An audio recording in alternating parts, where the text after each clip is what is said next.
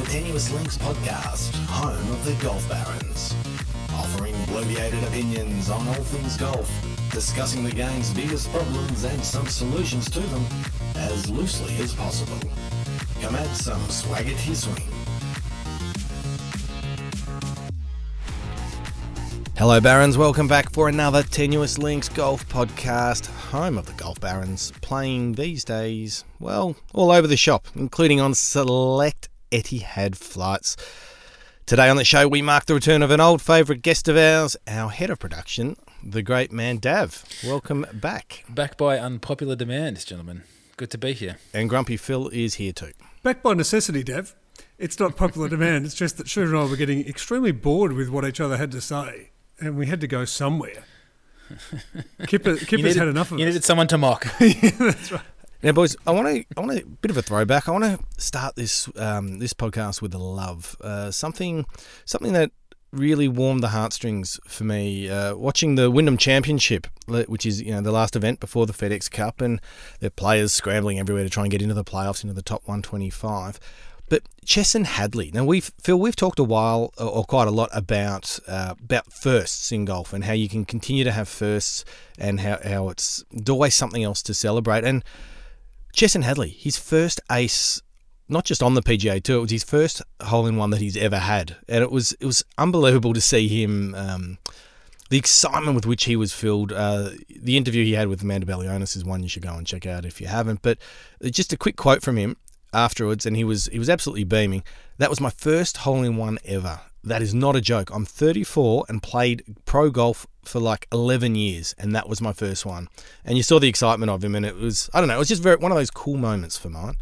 It is amazing how much passion he still had. Like, he's hit some lows, and he's still pursuing victory, and it has come the whole way back, and he's pursuing victories and all these other things. But he is just passionate. He loves it. I mean, you can clearly see that he loves it at that elite level. And the excitement they get from these little wins, and maybe that's the point, is be wary of the early hole-in-one in your golfing career, because it's one less thing. It's one great thing to brag about, but it's one less thing to look forward to. That's it. But just the excitement, the celebration of him, jumping up and down, the hooting and hollering, it just shows there'll always be another first around the corner in this game.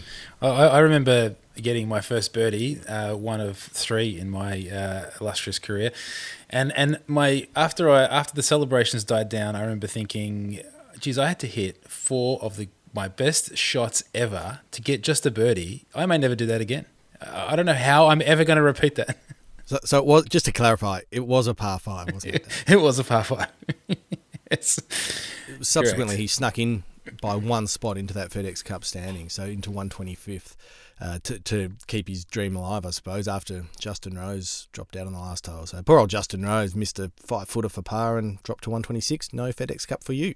But it does happen, and I suppose if we're dealing with loves, just if we deal with the weekend, the Korn Ferry Tour final event, which was a Pinnacle, something to do with a Pinnacle bank or in the US, I think it could be the greatest golf event that you've got to see, where these guys, unlike the PGA Tour, what interested me was Adam Scott needs to have a really high finish, having probably not been, without being nasty, potentially not being motivated by a lot during a season of golf, realise he has to have a high finish because it's more than money, and then all of a sudden turns on the afterburners and shows everyone exactly how good he is. But this Korn Ferry Tour final, the Pinnacle Bank Championship or Open or whatever it was called, these young and old guys alike, one, playing to be able to stay on the Korn Ferry Tour to the top 75. Secondly, this countdown to the top 25 who get PGA Tour cards, and watching the combinations and permutations of, if he birdies this hole, then these three drop out, these two come in to the top 25, and all of a sudden their lives change dramatically. If he holds this for eagle on the 18th, then again, unfortunately, that means these three will drop out and these three will come in. It's an extraordinary event that is pure excitement. And if only they actually got the really good commentators and put this event on a cracking golf course, it could be one of the great events of the year, because it's the battlers that we're all hoping deliver. It's one of those things where every seemingly every shot has a consequence to it. It absolutely does. From small chip shots, from lipped out putts, from guys who are shoot 4 over in the last round that just miss to just make. It's extraordinary that every single shot, as you say, has a consequence, and it's very few events during the year that I can play well. That means that I can not only determine my future, but determine someone else's. Because the two guys that were on the bubble on 24 and 25 to get PGA Tour cards both missed the cut. A guy from 44 wins the event. So all of a sudden he bumps the whole way up. And these two who were just praying for people to play badly. I love it as much as I hate changing my mind. And if I can just deal with a quick hate. I hate changing my mind on that golf under tight conditions, and we'll call them COVID-type conditions. How dare golf be banned? Look out, we're social distancing, and you're watching things spiralling out of control, and I'm here going, how dare golf can't be banned in New South Wales when it seems like just make the sacrifices that are required so we can get back to filming season 3. I think there's an element of jealousy there, Phil, that they're all still playing golf and you're locked it down in Cold Old Vic. Isn't it a sip and shuffle? Is that what it was? A sip. Oh, sip and shuffle. Sorry, that's right. I was just going to throw in a quick love, gentlemen. A quick love by way of a family plug. My eldest daughter turned 7 recently, and with the great help of Philbert, narrowed her birthday gift down to a set of kids golf clubs. And I must say, she's tried soccer, she's tried basketball, she's tried a range of sports, but there hasn't been a smile on her face as bright as the one where she made pure contact with a golf ball for the first time. It was pretty special. So that is, even at that age, knowing the difficulty of a golf swing and how to hit a golf ball, you could see it that she was pretty proud of herself. So that's pretty cool. I just thought I'd throw that one in there. Nice one. Has she got you covered yet, Dave? Oh yeah, well and truly. I'm standing there giving her tips, going, I'm not the right person for this job. So she gets the 8-foot quicks to net, Dave, and you still get the 8-metre quicks to net. Is that kind of how the backyard's set up? Correct. Well, welcome to golf. I say welcome to golf because there is nothing as exciting as your first well-struck shot. And Ben Hogan used to talk about there's nothing more motivating than getting out on a practice fairway and hitting hard, but hitting them out of the middle, shot after shot after shot, as one of the great pleasures of the game. So she's moved one step closer, and one step closer than a lot of us have with a well-struck shot. And I'm going to give her a little bit of advice here, because this is my hate, and this is something to avoid going forward for your lovely young one. Arm lock putters, Phil. I hate arm lock putters. I particularly dislike seeing them or seeing legends of the game pick them up or start playing around with them. And of course I speak of Phil Mickelson, recently seen tinkering with the longer shaft and arm lock grip. I think it was a Super Stroke wrist lock, one of those ones. I mean, Phil's always been a tinkerer. I get that, and he changes his putters and drivers and all the rest of it. But I can't stand these things, Phil. Like we made the decision to get rid of them. Not we, but the PGA made the decision. We're getting rid of anchoring. Are these not? Is this just not anchoring without anchoring? Just getting around the rule, sort of on a technicality? Am I wrong? Look. The reality is we've touched on this a bit, and there's been a lot of debate around arm lock, and it's not anchoring until they change the rule that say nothing can touch you above your wrist. And it would be as simple as that. There's a rule change. It's just a golf club cannot touch you above the wrist. The problem you've got there then is that when you grip a club down to the bottom of the grip, which touch players like me, all the other Phils like to do, then you've got an increased likelihood that at some point in time that the grip is going to be resting above your wrist. But from a putting point of view, with the putter, if it could not touch above your wrist, then everything's fixed. So take out the technicality and the semantic argument. Do you think it is just another way of anchoring? Cutting out all the rest of it, is it anchoring? Is it a form of anchoring? While you're thinking about that, just think about a lot of the players who were anchorers before it was banned. The Keegan Bradleys, Matt Kuchar, who else? Webb Simpson, I think, was a big one. They faded for quite a while. and have started to come back once the arm lock sort of became a thing. I'm just saying that I don't think it's a coincidence. No, but Will Zalatoris quite clearly would say that the arm lock is part of his solution. It's part of his putting solution.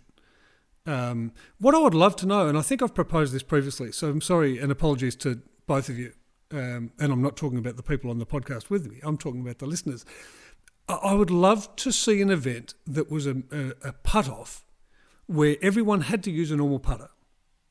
Because I'd love to know how bad their strokes can actually be. I'd love to know what a yip looks like for a Will Zalatoris, if it is a yip. Or if he actually is a really good putter, he's just forgotten that he is because he doesn't have the courage to go back to where it was. It's interesting. I don't know. I'm not sure. I hate the arm lock. I hate the look of it. If it makes golf easier for 100,000 people playing the game, am I happy with it? Yeah, you know what? I think I'm happy with it for them. But then at the same time, would you bring back anchored putting then if it makes it easier for people? That's my point. If you're going to, my only point is if you're going to ban anchoring, then ban all anchoring. That's it. Well, we don't ban anchoring as people are preparing to play club championships. When they put their handbrake on and they start to drag the anchor around and all of a sudden they 5-putt the last 7 greens to go out one shot. No, I think that's wankering. It could be. It's damn well bloody cheating, but we're not here to talk about cheating. Anyway, look, I don't know.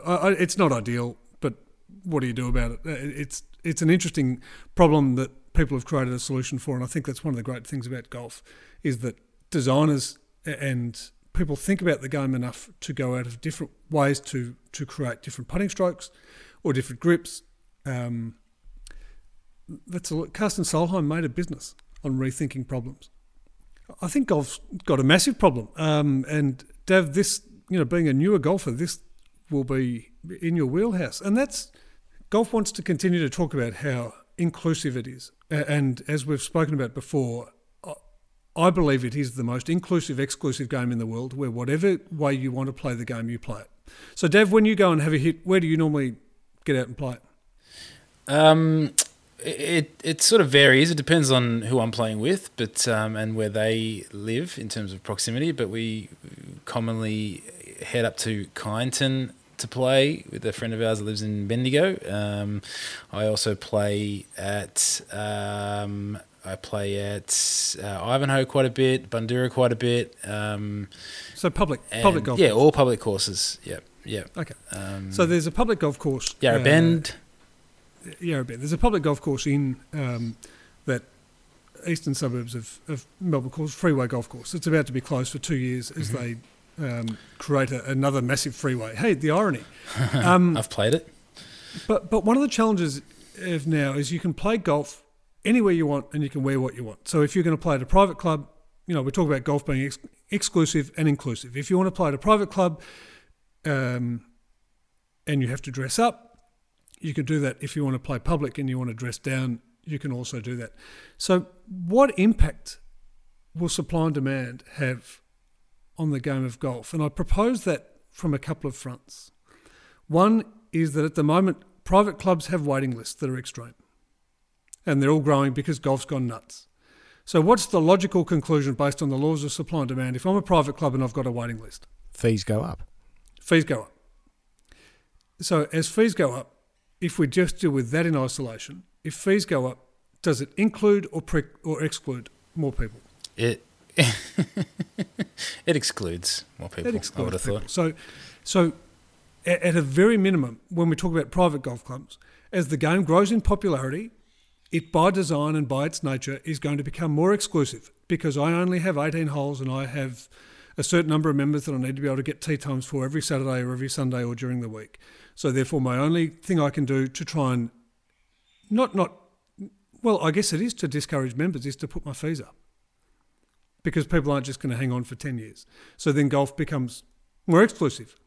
So that's step one. But these private clubs, Phil, they are businesses though. They are there to make a profit. Of course they are. So you can't blame them for, if courses are closing down or of supplies increasing, reducing the number of courses while demand to play them stays the same as we're sort of seeing now. Of course they're going to jack their prices up, and their obligation is not necessarily to the game of golf. Their obligation is to their members and to the golf course there is. Yeah. So all of a sudden, a private golf club in Melbourne goes from having 18 months ago no waiting list to now having waiting list of 12 months, 18 months, 2 years. There's a lot of people on the waiting list. Okay, so what do? We know there's people desperate to get in. I wonder what the sweet spot is of how much they're prepared to pay. You throw on top of that freeway golf course closing for a couple of years, which takes a whole lot of public golfers who then say, well, we now need to go to play Bundoora, or we need to go and play Ivanhoe, but we've only got a limited number of tee times. Moore Park in Sydney, with the discussion around Moore Park, you look at Vic Park in Queensland, which may well have been closed as part of their Olympics agenda to create a BMX park. Thank God BMXing is still in the Olympics, a topic for another time. But you talk about Vic Park in Queensland. Northcote Golf Course, again, getting back to Melbourne. If we think on a global scale, there are 5 public golf courses currently in Toronto under extreme pressure and under review locally that potentially will mean that 2 or 3 of them may close. Now, golf is going through a massive boom at the moment, but let's start taking away some of the supply of tee times. Well, hang on, but I still want to play golf. Well, I'm going to go and put my name down in a private course. Well, we put our fees up. Okay, well, now it's just a question of how desperately I am to play. Because if he's prepared to pay $2,000 and I'm prepared to pay $3,000, or she, Kipper, then all of a sudden the waiting list goes to user pays and who's prepared to pay. Before you know it, golf becomes the most inclusive game in the world, whilst we're desperate for it to be inclusive. Yeah, my feeling is we don't give the average public golf course its fair recognition for what it does to drive golf in this country. And we're probably as guilty as any other media in that regard. We often, focus on the Royal Melbournes and the Pinehursts and those sorts of courses, but you don't fall in love with the game because you've played those courses. You're well and truly in love with the game before you get there. You grow up playing, Burnley, Albert Park.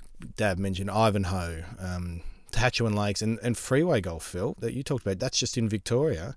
That's where we cut our teeth. And if we're losing these courses, we're going to lose a huge portion of golf.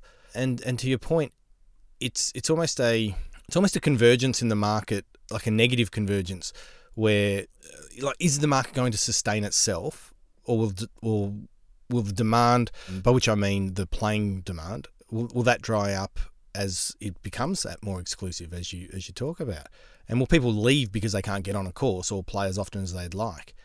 That's sort of my concern around this. That we're going to lose a lot of people in a time when it should be, it is growing. So, Dav, you lose 3 of the golf courses that you normally play at. Do you go hunting for more golf courses, or is there a point where you say, maybe indoor golf's for me? Maybe this is, I'm all about X-Golf.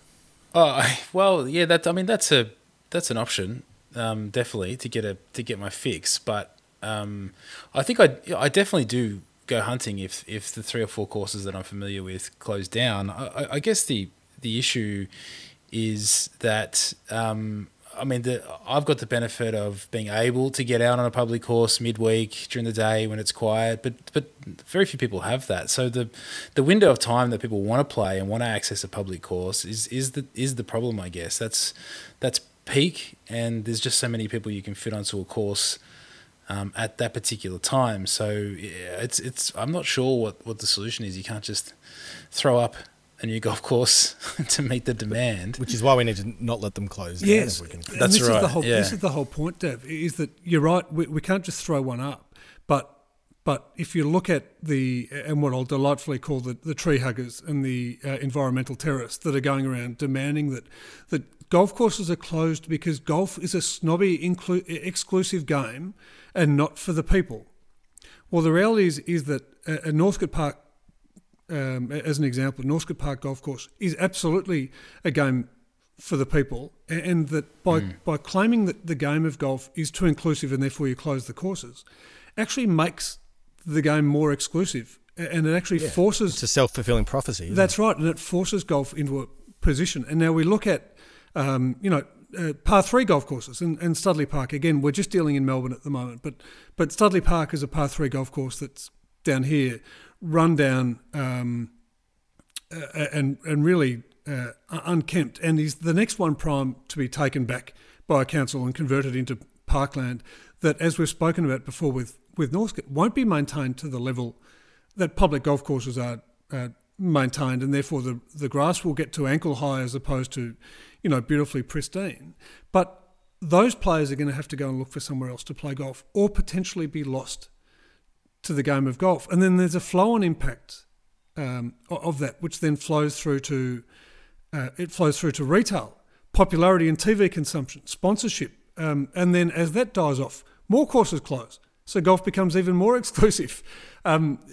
So is therefore what Topgolf did on the Gold Coast one of the smartest steps that could ever have been taken, which is to say, in Asia, particularly in Korea and Japan, golf is a driving range game. It's not a golf course game because it's too expensive and land is too... Well, and I think that's the other point, is that if you're someone that... I think about, introducing people in my family to the game of golf, people that work full-time and have never played, my wife being a perfect example of that. She's not going to want to come out and play with me at 8 a.m. on a Saturday when there's a million people at the course watching her swing a golf club for the first time. So I think those driving ranges and the X-Golfs kind of become more important. She'd be far more comfortable to do that in that environment where she can embarrass herself and get familiar with the game and not have to do it with the gallery, snickering and poking fun, even though they couldn't care less, obviously, but that's not how we perceive that situation. The thing for me is the driving range concept. It's a great idea, and it's as Dav said, it's a great place to go and relax and have a crack. I don't think it can replace golf, not for Australia. I get how popular this stuff is in Asia, but Australians are used to and crave the outdoors and the space. So the driving range golf, I don't know if that's sustainable long term as a solution. I think it's certainly a part of the solution. I just can't see it being the be all and end all. Yes, hence getting back to the original point about this being golf's biggest problem is that it isn't. It's a pastime or something you do for fun, but our teeth were cut on walking around fairways and hanging out. And this idea of escapism, we don't escape to a driving range. We go to a driving range to practice hit balls and maybe have a beer if it's Topgolf. But the escapism is being around nature and surrounded by it. So when it comes back to the edict around the PGA or Golf Australia more specifically, the obligation to try and keep public courses open against this groundswell of close them, it's land that could be used for parkland, remains and is quite clearly the biggest problem that the game has got. It's not about engagement or retention. It's not about growing in particular markets or growing old men, old women, young women, girls, boys or otherwise. It doesn't matter, yeah. That is actually irrelevant if they don't have the places to play. And so there will be a point where everyone says, well, I'm going to go private or nothing. Or they just say, you know what, I can't afford it. So I'm going to find... Yeah, no, I think you're spot on. I think golf gets thrown into the too hard basket when it gets to that point. People can't get on and play where they want to, or it's too expensive, and they'll just leave the sport and find something else to play or to do. We talk a lot about golf being sticky or trying to find its stickiness, but it can't be sticky if there's an undersupply of glue. And hey? Nice one. And to add to your point, Phil, earlier about golf courses are nice because of golf, not because, the parklands are not going to stay the same when golf leaves the building, so to speak. But the other thing is this assumption that the parkland will stay. Most of these golf courses are in pretty valuable real estate areas, and the assumption that they're not going to just turn into housing with maybe a few swings and a couple of patches of grass to kick a football, you don't have one without the other. It's an odd mindset. Yeah. And we're seeing that more and more. And I suppose to that point, there's another element of, and particularly given what's going on at the moment with, apparently there is a pandemic, and just so you know, the Wuhan Coffers have got new uniforms for the next season. But there's an emotional well-being that comes from people who've been playing on these golf courses for either a short amount of time because they needed the escapism, they needed some place to bond, or a long amount of time. And I know that there's a golf course called Oakley that was effectively on the brink, and Sandy Jamison's done some enormous work there trying to bring the game back to the people and promote what public courses do and what they are. But it remains golf's biggest problem, and I'm not sure there's a point that Golf Australia have got any control over this. This is the concern that I've got, is that this is at a level above them where a council is there saying, no, upkeep is this and return is this. I don't care about emotional well-being. I'll set up a shed because that'll be do. We'll paint it some bright colours and we'll just call it a shed where people can get together and talk. Or we'll just get them to walk around a park. So there's this major thing that a number of people, particularly campaigning in Sydney, are missing about the point of public golf. And my concern is I'm not sure that Golf Australia or any governing body, being Golf Canada or otherwise, can do anything about it, short of subsidising the facilities. I share your concern though, Phil, because we've been talking about how golf has had this massive expansion, but getting rid of these courses or taking these courses, the public courses, away from people, it's such a negative market driver for this supply and demand argument. That is the retraction in places to play, shall we say, is causing, or it will cause over time, it will create that supply issue. It's not the rapid expansion in demand, I suppose, is what I'm saying. And getting new people into play. It's that you're taking one away rather than a lot more coming in, and when they're both happening at the same time, it's going to blow up very quickly. We know less competition is bad for any market. There's another problem that golf's got, and we might have touched on this a bit, but I need to go back here because Stacey Lewis made some comments ahead of the Scottish Open this week that I thought were really pertinent and fascinating, and it's around speed of play. And before I get on to a couple of her comments, So last week, or a couple of weeks ago at the WGC, whenever it was, Bryson and Harris English got warned for slow play. I think maybe 6 or 7 holes in, we're told they're on the clock. So we're on the clock for 10 holes and, funnily enough, didn't get penalised. If we go back to the Olympics, in the women's event at the Olympics, the second last group was holding up the last group, and there was a conversation around the fact that Nelly Korda likes to play fast because she's modern and that's the way things are done, and was waiting on every shot. And then we saw in the final event of this Corn Ferry Tour, there was a guy called Marty Dow who ended up coming second, hit his tee shot off a hole, couldn't find his ball, and so they jump him on a cart to drive back to the tee. Is there anything, by the way, more frustrating than a group in front of you, someone coming back to the tee to hit another ball because they didn't play a provisional? Anyway. You know my feeling on the stroke and distance penalty anyway. Yes, Phil. I do know. It needs to be scrapped. That will speed up play everywhere throughout the golf world if we... Now, I may have a dog in this fight, but we need to get rid of that stroke and distance. Anyway, I don't. Or ban drivers. But anyway, getting back to Stacey Lewis. So she said, gosh, I remember first time on tour, I played slow. You just never keep up with them. It's the little things. If you're first to hit, you need to walk faster and go get to your ball. And if you're last to hit, you'd better be pulling out a club when the person is hitting. As a general warning shot, like slow play, come on. And even Sophia Popov, who won last year's Open, honestly, half the time I can't believe how slow it is. And I wish, I'm not a rules official. I don't know what would help and what would be the easiest way to combat it. I'm not a rules official, but I definitely feel like there is something done about it to make it more enjoyable. Now, I just want to get this. I'm not a rules official. 1957, I'm going to paint you a picture. August 13th, in fact, August 12th, 1957. Okay, no, 12th, all right, yeah. It was the 12th, not the 13th. Picture Royal Melbourne, Dav. The Liquor Industry Purse, which is now called the Royal Melbourne Purse, a great event, a limited field event, played for pros, 1957. Did you get the year? I did. 1957. What year is it now? It's 2021, I believe. So we're talking about slow play in professional golf. So on August 12th, 1957, at the Liquor Industry Purse at Royal Melbourne Golf Course, on the East Course, a man by the name of Jeff Giles, a great man by the name of Jeff Giles, a 22-year-old travelling golf professional, got penalised for slow play because at a point in time, his group had, and largely because of him apparently, had fallen a couple of holes behind the group in front. When they finished, they'd caught up. But they were penalised, and he was penalised not only by 2 officials, but 2 officials who also happened to be competing on the day. He was penalised 2 shots for slow play in the first slow play penalty in a professional tournament on record. Penalised 2 shots.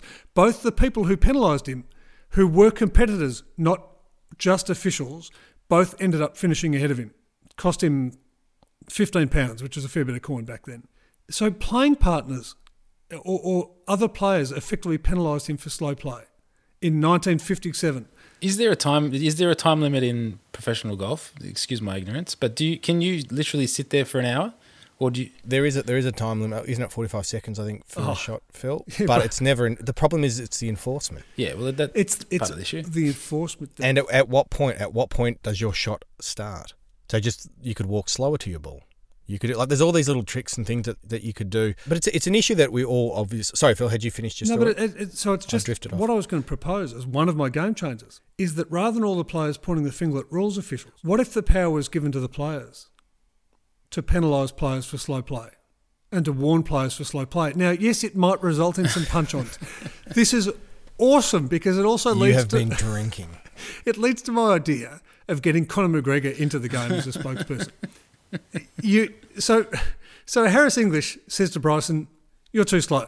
Well, get over it. No, I won't get over it. This is your last warning. If you don't speed up, it's a 2-shot penalty. Because Harris English wasn't slow. Bryson was slow. But their group's the one... I listened to Stacey Lewis and heard her comments, and I agree with her that applying penalty strokes for slow play is something that we need to do, but we really need to be careful that it's applied to the individual players who are slow, not to the group. Because as you're pointing out, you could have a quick guy playing with a slow guy, and traditionally they've both been put on the clock, and it's kind of ridiculous. And it also has to be applied equally across the field, not just based off a feeling or a bit of randomness or something along those lines. But I think the randomness might be enough, because if we go back to the precedent that was set in 1957, it did appear to be largely random. Oh, by the way, there's no appeal. So as these two, what I'll describe as reasonable players, one of them was Ozzie Pickworth, penalised Jeff. Oh, no, there's no appeal. We just said it's a 2-stroke penalty. So mob rule you're in favour of. Okay, well, that's interesting. But nothing else is being done. And so rather than complain about it, so effectively for 64 years, even Johnny Miller's comment around at the US Open, going back to when it was 1993, when he subtly made that comment about Jack Nicklaus, 64 years, and we're still sooking and whinging about how slow tour players are. Yet 64 years earlier, two blokes said, "You know what? You're too slow. 2-stroke penalty. Bad luck. You're we finished ahead of you. You beauty." It wouldn't take much. Now, in your game changer, Phil, is there an octagon on every hole or just in the car park? I haven't yet worked out the detail of whether gloves. So I mean, they've already got gloves, but whether they would have to have gloves on both hands, whether they should be a little bit padded. Is it a no choke, or is it? You only get one strike. I'm not like I don't. It would be fair to say I hadn't thought about it that much, but I've been the purveyor of some of the dumbest and worst game changers that have ever graced this podcast, Phil. But I swear you have shot right to the top with that. No, I'm not. So okay, utter rot. If I may backpedal for a second, I'm not promoting violence. What I'm promoting is that if we're leaving it to the rules officials who are weak as piss and don't want to implement the rules as they are written, then at some point in time, as happened in 1957, we might need to rely on the players to, one, make each other accountable without personality clashes, because I'm sure Brooks would never penalise Bryson if they were both in contention in an event. I think you're finding the holes in your argument as we... I understand the weaknesses in the point, but 1957, and we're still talking about this crap, and the commentators are still going on about it, and I'm still going on about it, which is pissing me off. Stacey Lewis is realising how important speed of play is for the future of the game, for engagement of TV audiences and for people wanting to go and play it. You talk to anyone about why they hate the game, that it's just too slow. Why would you never watch TV and, it's just too slow? So the players who are happy to be bullies will now dictate who gets penalty shots and who doesn't. Now I can't see what could possibly go wrong. But I think in other sports, opposing players do try to make their opponents accountable when the rules are clearly defined. You see it in every sport. The other team complaining to referees when there's, this or that. So, I think part of the issue has to be that the rules are not clearly defined or are not like front of mind. If it was this is the time limit, this is when it starts. Well, I think other opponents would be counting down the clock and getting to a point going, what's going on here? Why isn't this person being penalised? for going over time every time. And it gets back to that shot clock event that they used to run in the European Tour that due to the Wuhan coffers has gone missing, or maybe due to public interest because deep down the players didn't like the fact they were put on the clock. But I'll tell you, if you got Rolex... 8-second challenge. You get Rolex or Targ. Yeah, the 8-second challenge, that's exactly right. Now, that might have been a bit quick, but you get Rolex or Targ with a massive oversized clock like Flavor Flav, Flavor Flav walking behind every group with a huge clock around his neck, where as soon as they get to the ball, he presses the timer on the clock and it ticks around, and then all of a sudden you've got the hip-hop culture, you got trap golf running into it. But I guess, I didn't even... Not to take away from the game of golf, but I didn't even know that there was a time limit between serves in tennis growing up watching tennis. It didn't become a thing until the Rafa Nadals of this world started pushing the limits of it. And now it happens all the time that they cut to the clock, you see it counting down. He needs to get his serve in or he's going to get a warning. And so I think... Oh, warning. Ooh. No, but like he'll be penalised a point. I don't know the rules, if it happens immediately or if he gets a warning and then the next infraction he loses the point. And the shot clock's become something that is being spread across a lot of different sports. You see that even with AFL now. You see that with the shots on goal, and I think there is that element in sport across the world that we need to quicken it up to keep interests alert and alive. Golf seems to be the one. We feel like we've been talking about this forever, and we have. We have. The other sport that's farcical around clock would have to be soccer. Having watched the Matildas play at the Olympics, this arbitrary notion of extra time that the umpire just has in their head and then decides, let them have another crack. I'll give them another chance. Yeah, that's enough. End of the game. I'll blow my whistle. It's ridiculous. Oh no, there's no integrity investigation required with soccer refereeing, Dav, and I'm prepared to offer you up your address for all of our people who'd like to come and hunt you down. It's so arbitrary, it's ridiculous. But again, if you look at other sports that set an example around, this is how long you've got. Weightlifting at the Olympics. Yeah. They go out, and the buzzer, you could be halfway through your squeezy... Through your clean and snatch. You're clean, as you opposed can have to the... 200 kilos above your head. And then the siren goes off. That's it. It's bad luck. Be aware of it. Unlucky, yeah. And it's bad luck and get on with it, or it's no lift and you can't dispute it. And one of the other things I was watching, again, on this Corn Ferry Tour event, one of the young lads hit a putt. And the putt, in fact, it was during the US Amateur, he hit a putt and the putt was teetering on the edge of the hole. Now, you've got 10 seconds to get to the ball, and if it happens to fall in that time, so be it. So given that it was hovering on the edge, what was his first instinct? I'll repair a pitch mark. So he watched it on the hole and then he looked straight down. Oh, wow, there's a pitch mark right under my foot, and repaired the pitch mark to slowly make his way to the hole. And there was some conversation around if it had dropped in, what would happen? Well, it ended up being... It only has 10 seconds to drop anyway. Well, it's only got 10 seconds to drop, but the fact that they thought, well, maybe it's 10 seconds from the time I get to the ball. And I don't even know what that rule is, because why would it be up to a professional golfer to fix a pitch mark? It's not up to a professional basketball player to clean the sweat off the floor after he's fallen down. Or maybe it should be.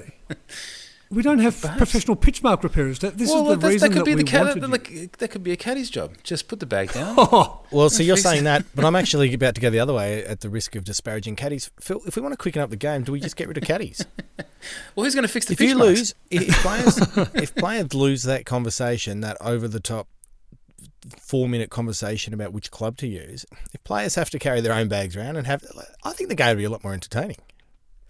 No offence to any caddies listening. It would certainly fix things at the Olympics. Certainly Olympic golf players just need to carry their own bag. They need to be carry bags, and it would be a great promotion for all the carry bag manufacturers of the world as well. But I think that the issue around the pitch marks, Dav, is that no, Dav, that's just not going to happen. The caddies have got a lot on. I mean, they've got to break the bunkers. They've got to count. Like as Kipper had that challenge a few times. I mean, he had to try and count backwards from 125 back to where Allenby's ball was. Got it wrong 3 times. There's 3 firings. They've got to choose the wrong line, which the player can't hit on anyway. They've got a lot on, Dav. Having played around with you, Phil, at the Royal Melbourne and watching a line of greenskeepers shuffle along a green and pluck weeds out of it, I don't think staffing is an issue at these top golf courses. So perhaps you could have a greenskeeper keeping an eye on pitch marks throughout the day. You got to repair your own pitch marks. It's just a part of the etiquette of the game that we love. Speaking of etiquette, we also don't refer to people plucking weeds at Royal Melbourne, Dav. They were spraying. They You were just got yourself a spot 6-month ban, I reckon. Poa. That's not a problem. I don't think there's much danger in me getting a game there in the next 6 months. Well, not anymore, but they were spot spraying Poa, Were they? and it's part of that dedication to perfection that is what sets Royal Melbourne apart from almost every golf course on earth. And I'll have you apologise right now for saying at Royal Melbourne they pluck weeds. Weeds don't grow at Royal Melbourne. The thing, when they all stood up to let us play, and that there's obviously a standard of golfer that plays at the Royal Melbourne, because I think they should have stood a lot further back when I stepped up to the tee than they did. So Now, Phil, your first game changer was an absolute stinker. Have you got any more? I have got now this is truly a great game changer, and I want you to listen up. So, Champions Tour Shore Classic. And we love the Champions Tour. I love watching yesterday's heroes still flush it and get involved. The first tee announcer. Now, we used to love Ivor Robson, or Ivor Davey as I call him often, but we used to love Ivor Robson. But the first tee announcer introducing Mike Weir had, and anyone looks up the video, had swagger in his step and was almost the Ayatollah rock and roller declaration of here comes Mike Weir. And I thought, imagine if your golf club, and yes, we'll deal with the private ones or public or otherwise, but one or two events, and maybe it's only one event every year, and maybe it's the Doing It for Jared Golf Day, which golf clubs should be signing up for at a rate of knots because it'll tie the club together. But the starter, be it the club pro or otherwise, announces each player with a little bit of pizzazz. He, just throw up a couple of things that will bring the club together and get the laughter going and the joy and the smiles on the faces, because you just never know what the announcer is going to say. And maybe it's the playing partners in the group that have to stitch you up as to what it was. Because I clearly remember the awesome player that was Hank Baran when I was playing at Kingston Links. And I may have told this story before, but I was playing with a mate of mine and Richard Green, the European Tour professional, flusher, winner of the Dubai Desert Classic, when he beat Greg Norman and Ian Woosnam. Anyway, Richard got introduced as Richard Drain, European Tour player, winner of the Dubai Desert Classic. Yeah, and from the 15 or 16 people watching, believe it or not, there was some polite applause. And then my mate Champy got introduced as, I don't know, something that he'd achieved at some point in time, because it certainly wasn't his golf swing. And he had people watching. And then I stood up. And I got introduced as the second longest player on the LPGA Tour. Followed by giggles through the microphone from everyone who was in the clubhouse, let alone from the people who were surrounding the first tee. It would be fair to say it didn't end up well, but it put a spring in the step, because we were prepared to have fun with it, of everybody else standing around the tee. And I just think, as a game changer, it'll get the pro or the starter out from behind the counter. It gets everyone understanding or knowing a little bit more about who's playing in the day, and it also brings the club together. There's ideas of bringing and bonding a club together by starting everyone's day off with a laugh, which is Ben from Hollywell's theory about the first hole and the 18th hole on every golf course should be the easiest, so you start and end the day with a smile. It's a perfect, simple addition to get people off to a great day. Everyone echo the first tee announcer at the Champions Tour Shore Classic game changer. Look, it certainly does lighten the mood, and it adds a bit of fun to the spectacle, Phil. I do agree with you. You'd love that, wouldn't you, Dave? Yeah, well, I mean, I actually ironically read an article over the weekend about the start and the end of any event being the thing that you remember, the thing that you take with you. How would you like to be introduced, Dave? So you're on the first tee, and there's 65 people happen to be standing around, and you rock up to the first tee, and what's your introduction? What's my introduction? Introducing Davin. We're going to give him 3 chances to hit his first tee. He gets to pick one of 3, and everyone turn around. Start with the mulligan. What about you, Shooter? I'd like the Benny Hill theme just to be playing as I walk up to the tee. Seems pretty appropriate. I'd like to get to the point where I would ask for the Alan Parsons Project Sirius to play as I approach the tee.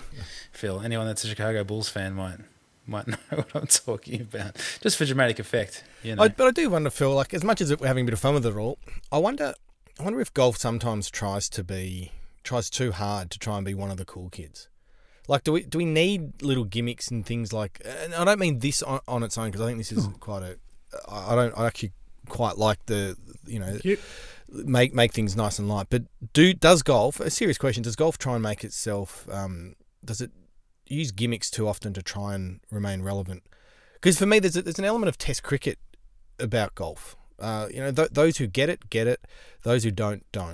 And we shouldn't be changing the fabric of the game to suit those who don't appreciate it for what it is. I think to your point, if I'm standing on the third tee and the Benny Hill music starts playing, then I've got a problem, because yes, we don't have to keep changing the game to suit other things. And I don't mean I don't mean your game change that you've just suggested, Phil. Yeah. As game changing as it would be. It is a game changer. I just mean in general. Do we look too much to gimmicks to change golf or to highlight golf? Like when we had, probably 15 years ago, maybe not quite that long, 10 years ago, they had a surf classic or something down Torquay, it might have been, and they had skateboard half pipes, ramps, and these sorts of things, and so they went from golf being, let's just say, at 1 conservative, and they've jumped it straight to 10 rather than finding what is attractive to golf. Or like, do you know what I mean?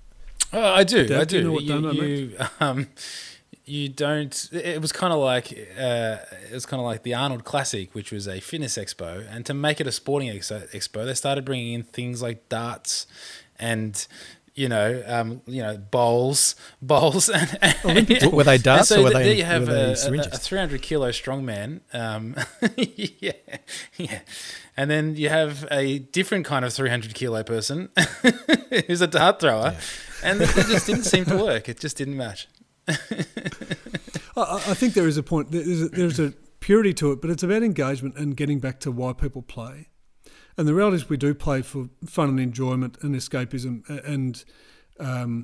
and so there's a point where if we take it too seriously, and try and refine too many elements of it, but control too many elements of it, then maybe it loses some of the fun as the game progresses, as opposed to being able to celebrate it. And maybe that's scaling back the specific rules and restrictions as opposed to bringing in novelty as a strategy. But Phil, just very quickly, you did touch on, I know you sort of glossed over it a little bit, the doing it for Jared Golf Day, but I really feel for the charities at the moment. Are you boys in the same sort of boat with all these COVID lockdowns and the like?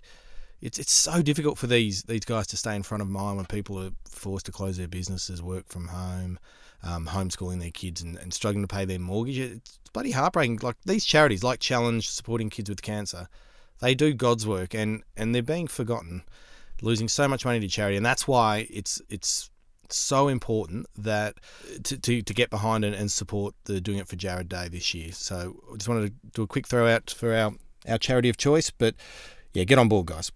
Because they need every cent. The reality is, I know that we could have left it there. They do need every cent they have, and when you think of the number of events that cancelled, and I was lucky enough to spend some time with the great man, His Royal Highness Mr. Rogers. David Rogers, the CEO of Challenge, but they've had a lot of camps cancelled that they put on for kids. They were going to do a camp in country Victoria, and effectively were told by the area that it's just, the risk is too high. I'm going to be polite to everybody and just say the risk is too high to be able to do it.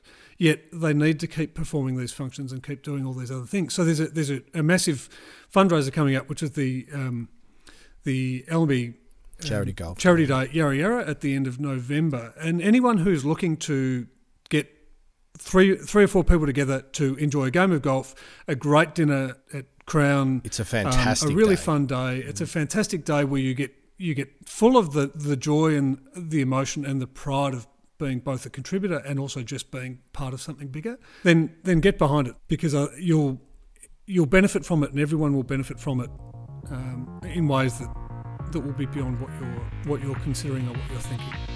And on that note, let's bring today's Tenuous Links Golf podcast to a close. Be sure to sign up at golfbarons.com, follow us on our socials, Insta, Facebook and YouTube, and enjoy watching Golf Barons on KO and Foxtel On Demand. Thanks again for listening, Barons, and until next time, remember to add some swagger to your swing.